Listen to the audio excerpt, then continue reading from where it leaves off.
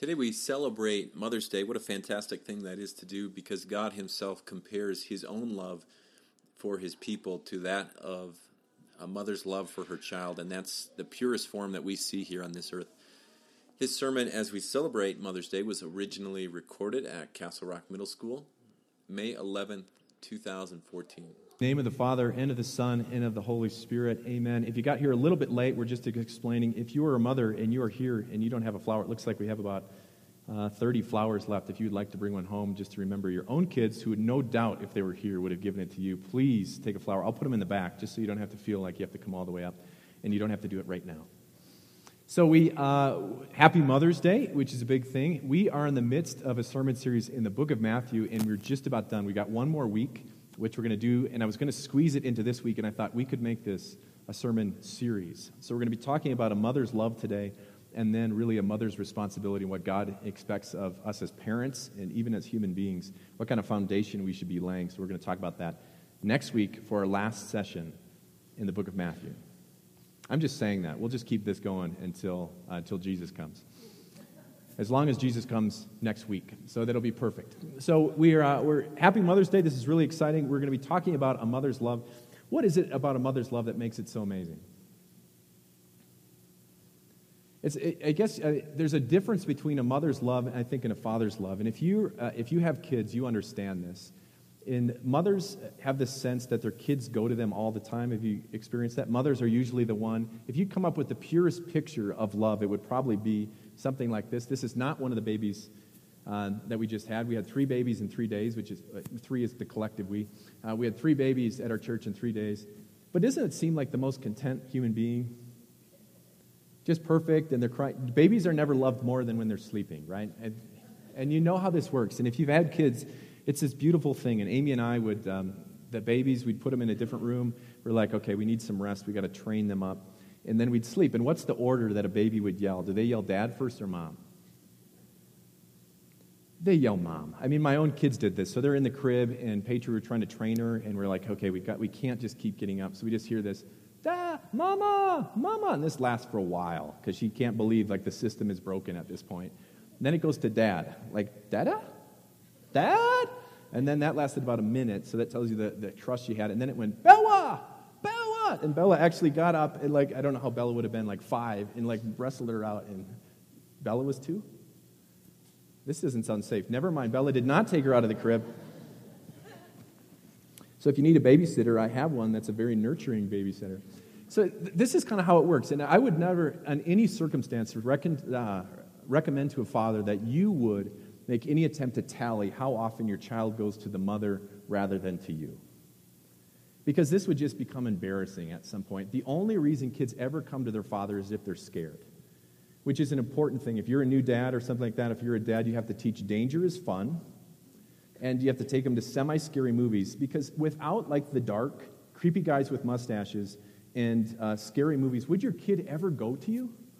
If they have an option, they skin their knee, and they have this option, where do they go? My own kids, they sneak into bed, and I can still feel Owen's arm. It kind of goes like this, and then he feels the beard, and then he goes over to the other side. Now, I don't blame him. I would rather snuggle with my wife than I would rather snuggle with myself. So, this makes some sense. But there's this intrinsic love that mothers have for their babies that's beyond the love even a father has. And we're going to talk about a few of the stories that we have in Scripture about mothers and that kind of love that they have. And then we're going to ultimately come back to the kind of love that our Father has. So a few stories that we're going to look at. One is Hannah. If you know Hannah, does anyone know Hannah in the Bible? So Hannah's Old Testament, and she is longing to have a baby. And this is not a sermon on relationships, because there may be 2 wives involved in this relationship. So Elkanah has 2 wives. One is Peninnah, who has all kinds of kids. And then there's Hannah. Hannah has no kids. And where we pick it up, and this is getting bitter, and this is actually getting very difficult, and they would make this big journey with the whole family, and then you can just imagine Hannah walking by herself. And this is where it picks up. This is in 1 Samuel. It says, this went on year after year. Whenever Hannah went up to the house of the Lord, her rival provoked her till she wept and would not eat. Her husband Elkanah would say to her, Hannah, why are you weeping? Why don't you eat? Why are you downhearted? Don't I mean more to you than 10 sons?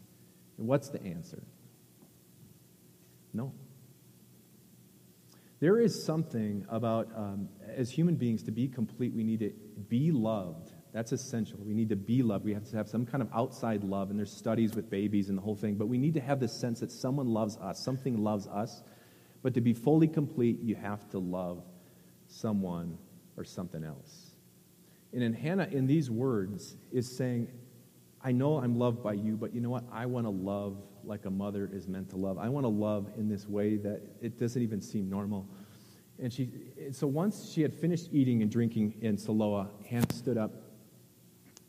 Eli's the priest at the time, in his chair at the doorpost of the Lord's house, and in her deep anguish, it says Hannah prayed to the Lord, weeping bitterly, and she says essentially this, Lord, do not forget me. Remember me. She wants to feel complete. You can imagine a little bit now, I mean, sometimes Sarah in the Old Testament, this is Abraham's wife, gets kind of thrown under the bus because she's so bitter. She's 89 years old, and the Lord comes to her and says, you're going to have a baby, and she laughs and says, like, whatever. She thinks this is utterly ridiculous. And then a year later, she's holding this baby in her arms. Remember, she is loved, no doubt, by Abraham. She's loved by the Lord, but now she gets to hold in her own arms this baby. She's 90 years old. These aren't the strong, tanned arms and beautiful ones that we saw in this picture. This is a 90-year-old woman. Sunspots, right? Did you ever have a grandma? I used to pull on my grandma's skin like this, and I was fascinated because it would go down so slowly. And she let me do this for too long, actually. I would just do that. And she's 95 now, and if I still go there, I still think, oh, I used to do that. So you got these sunspots. And if you just had a baby, and you have a great-grandmother who's 90 years old, and she says, I want to hold that baby, would you let her? The answer is, of course I would, because this is the greatest picture ever. You got these multiple generations. But would you be spotting? If it was your first child, you'd kind of do this, and you'd be like, hey, Grandma, and you'd be holding it. You'd have it in such a way, they're in a chair. What if your grandma said, hey, I want to walk around with your child? You know, Grandma, you actually fell last week. You know, I don't know if this is a great idea, or if you fall, make sure you fall this way. You know, then it sounds bad, right? This woman is now 90 years old, and she gets to hold in her arms, and this is what she says. God has brought me laughter, and everyone who hears this will laugh with me. In other words, I now have complete joy. I have been loved, and I get to love a baby, and I get to love something unbelievably. That son's name is Isaac. He has a son named Jacob. Isaac and Jacob. It's not the greatest situation. Rebecca's the first helicopter mom I think we have as she tries to control things, and Jacob and Esau, and the blessing goes with Jacob. Well, Jacob has 12 sons. And one of those sons' name is Levi. So he's got all these sons. One of those sons is Levi.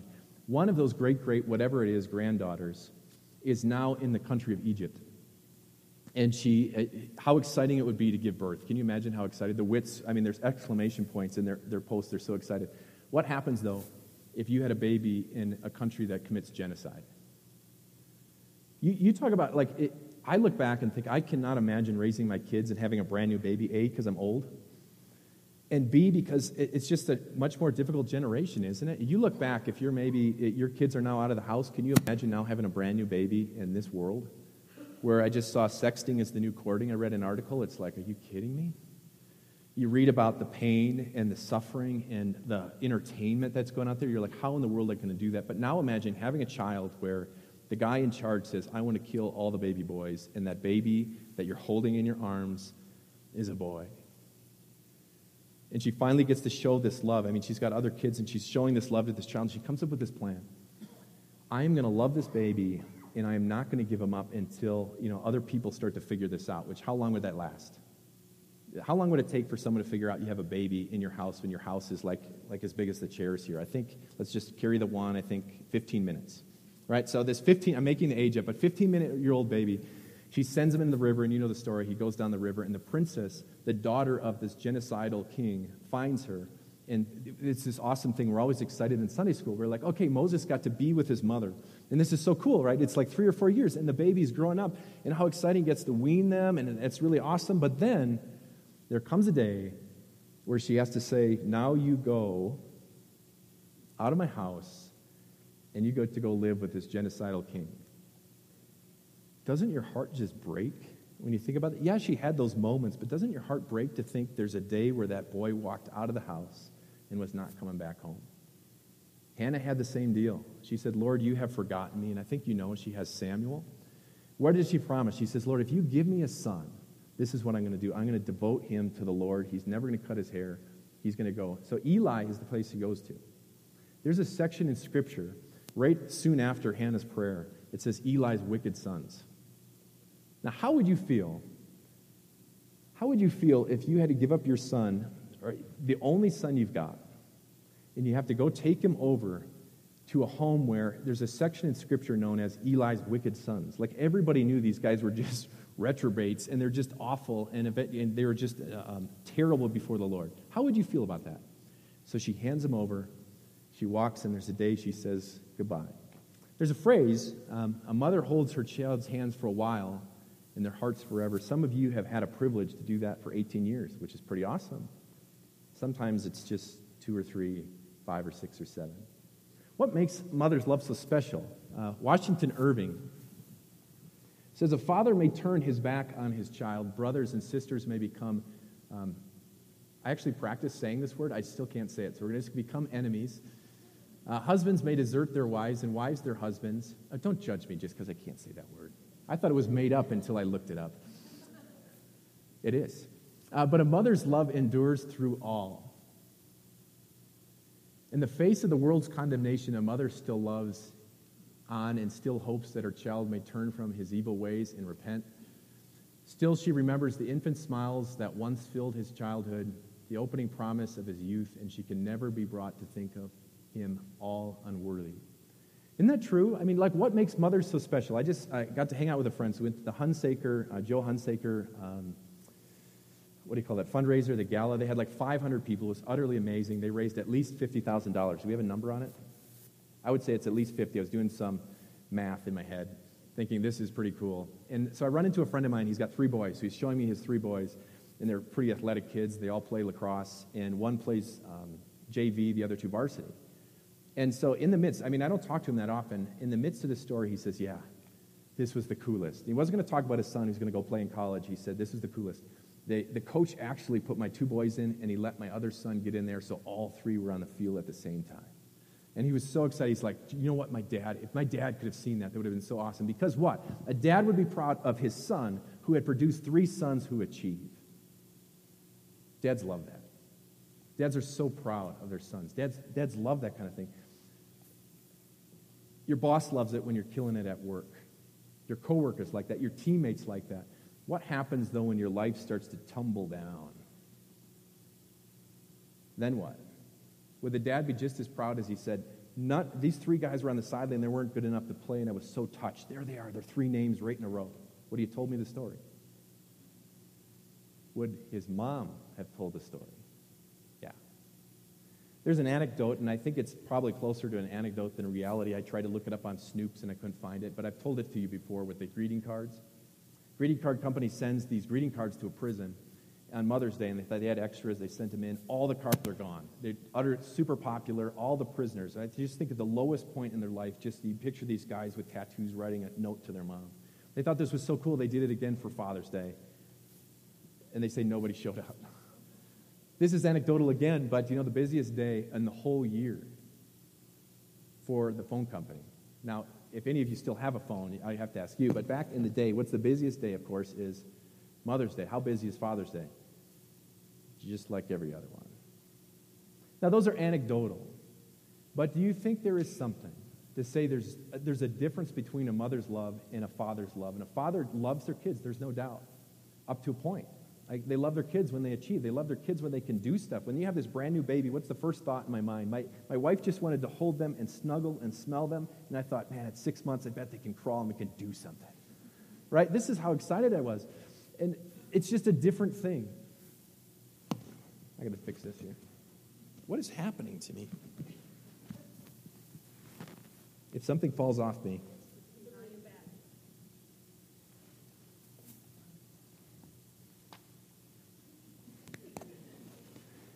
You guys might be embarrassed of me, and so is my wife, but my mom is proud. Right, so it's a different thing. So then we get into Scripture. So the question really is this. The best kind of love, would we have any doubts that the best love that we've got is the love of a mother for their child? Would anyone argue that? So the question is, can that mother's love ever fail? And this is where it really hits home. When you're really down in the dumps, and they usually say, I live in my parents' basement, but you know it's your mom's basement, and you're in the lousiest things, you're feeling depressed, and you look in the mirror and you think, am I worth something? You think, who would I make that phone call to say, do you love me? And who would you know you would get the response that says, I do? There's times in my life that if I made a phone call, I'm not sure my dad would respond, I love you. I don't think my dad said he loved you verbally, and I got a good dad. I got a good dad. I'm not in prison that I know of. But I'm like 20, and my mom must have really said, it's not too much longer, Dennis. You got to start saying I love you to the kids. So then on a phone call one time, he's like, yep, love you. I'm like, I try to record it. This is so awesome, and I could just repeat that because there's going to be a time where my life is maybe in a situation that I could call and say, Dad, do you love me? And there'd probably be a long pause. But there's never a day in my whole mind that I have any doubt I could call my mom and say, Mom, do you love me? Even though all this is going to pot, she would say, I love you. But even that love goes so far. Think on a national level, how many babies never get to get the breath of life because their mother didn't want to deliver it? How many babies are born addicted to things because, and it's not even their fault because of their mother? How many babies are there that are born small and weak and frail because their mother couldn't take 9 months off to stop drinking or smoking or their addiction? How good is the mother's love then? You think back in your life, we have all these fond memories of our mother, but did your mother love you all the time? Was it always roses? Was it all the time that you sensed this love for your mother? Now, as a mother, how did you feel when we read Proverbs 31, the most guilt-ridden section in all of Scripture? Right? Here's a wife of noble character. She makes the money. The dad just chills out at the elders. She trades. She buys land with her own money. Her kids all call her blessed because that happens to all of us, right? Morning, Mom. You are blessed, mother. And it says the husband comes in, right? And what does he say? Oh, if all the ladies were like you. You're like the dew on my beard that is so wonderful. It's that's not quite how it always functions. And the question is this. If a mother's love can fail, can God's love fail? And there's plenty of people that have thought that. Hannah felt that way, didn't she? She said, God, you have forsaken me. God, don't forget me.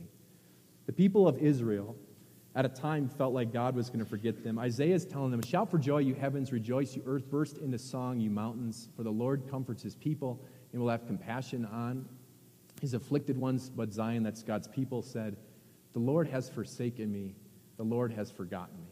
God says, I know this. Can a mother forget the baby at her breast and have no compassion on the child she has born? As much as we want to say that's totally impossible, every one of us knows that it's not. And God says, this is what I want you to know. If you want to be complete, if you want to know that you are loved, you're not going to find perfect love from your husband. You're not going to find perfect love from your wife. You're not going to find perfect love from your kids. You're not going to find perfect love from your mother. But I want to tell you something. No matter where you are, no matter where your situation, she may forget. I'm not going to forget you. I have engraved you on the palms of my hands. And if you have ever wondered if I love you, God says, tell you what, while you were still sinners, I love you. While you were still sinners, I died for you. There's proof right there. God didn't say when you achieved, when you're good enough, when you're decent, when you're quality, then I love you. God says, while you were the lowest of lows, that's when I love you. And you know what? I engraved your name on my hand, and I'm never going to forget you. There's a few times where God says he's like a mother. The other time is he says, like a hen wants to gather her chicks. That's what I want to do with you. You are God's people. He wants you to have a relationship with him. He wants to gather you in, and he wants you to feel so loved. He wants you to be so filled with love. And you say, God, I can't do it because I'm not good enough. And the only time God talks about forgetting is in Hebrews. He says, I forgive their wickedness, and I remember their sins no more. Because God remembered Christ. Because God remembered Christ, he remembers you, and he never, ever wants to forget you. So how do you complete your life? Your life's not complete just being filled up with love. That's where your value is, but your life is not complete until you get a chance to show that love. And so this Mother's Day, maybe you've had issues with your mother. Maybe it's time for a phone call to say thank you for the things you did do. This Mother's Day, you get a chance to love your own kids, and when you want to go and pull out your hair and hide in a closet and just eat a candy bar to yourself because you don't want to share, say, God, thank you for pouring your love on me so I can pour my love on you. Next week in forgiveness, we get to talk about what that foundation looks like. So it's a two-part thing. We're going to talk about being a parent. I'm excited about it. I hope you're excited about it because you are part of God's family, and he has engraved your name on his hands. Amen.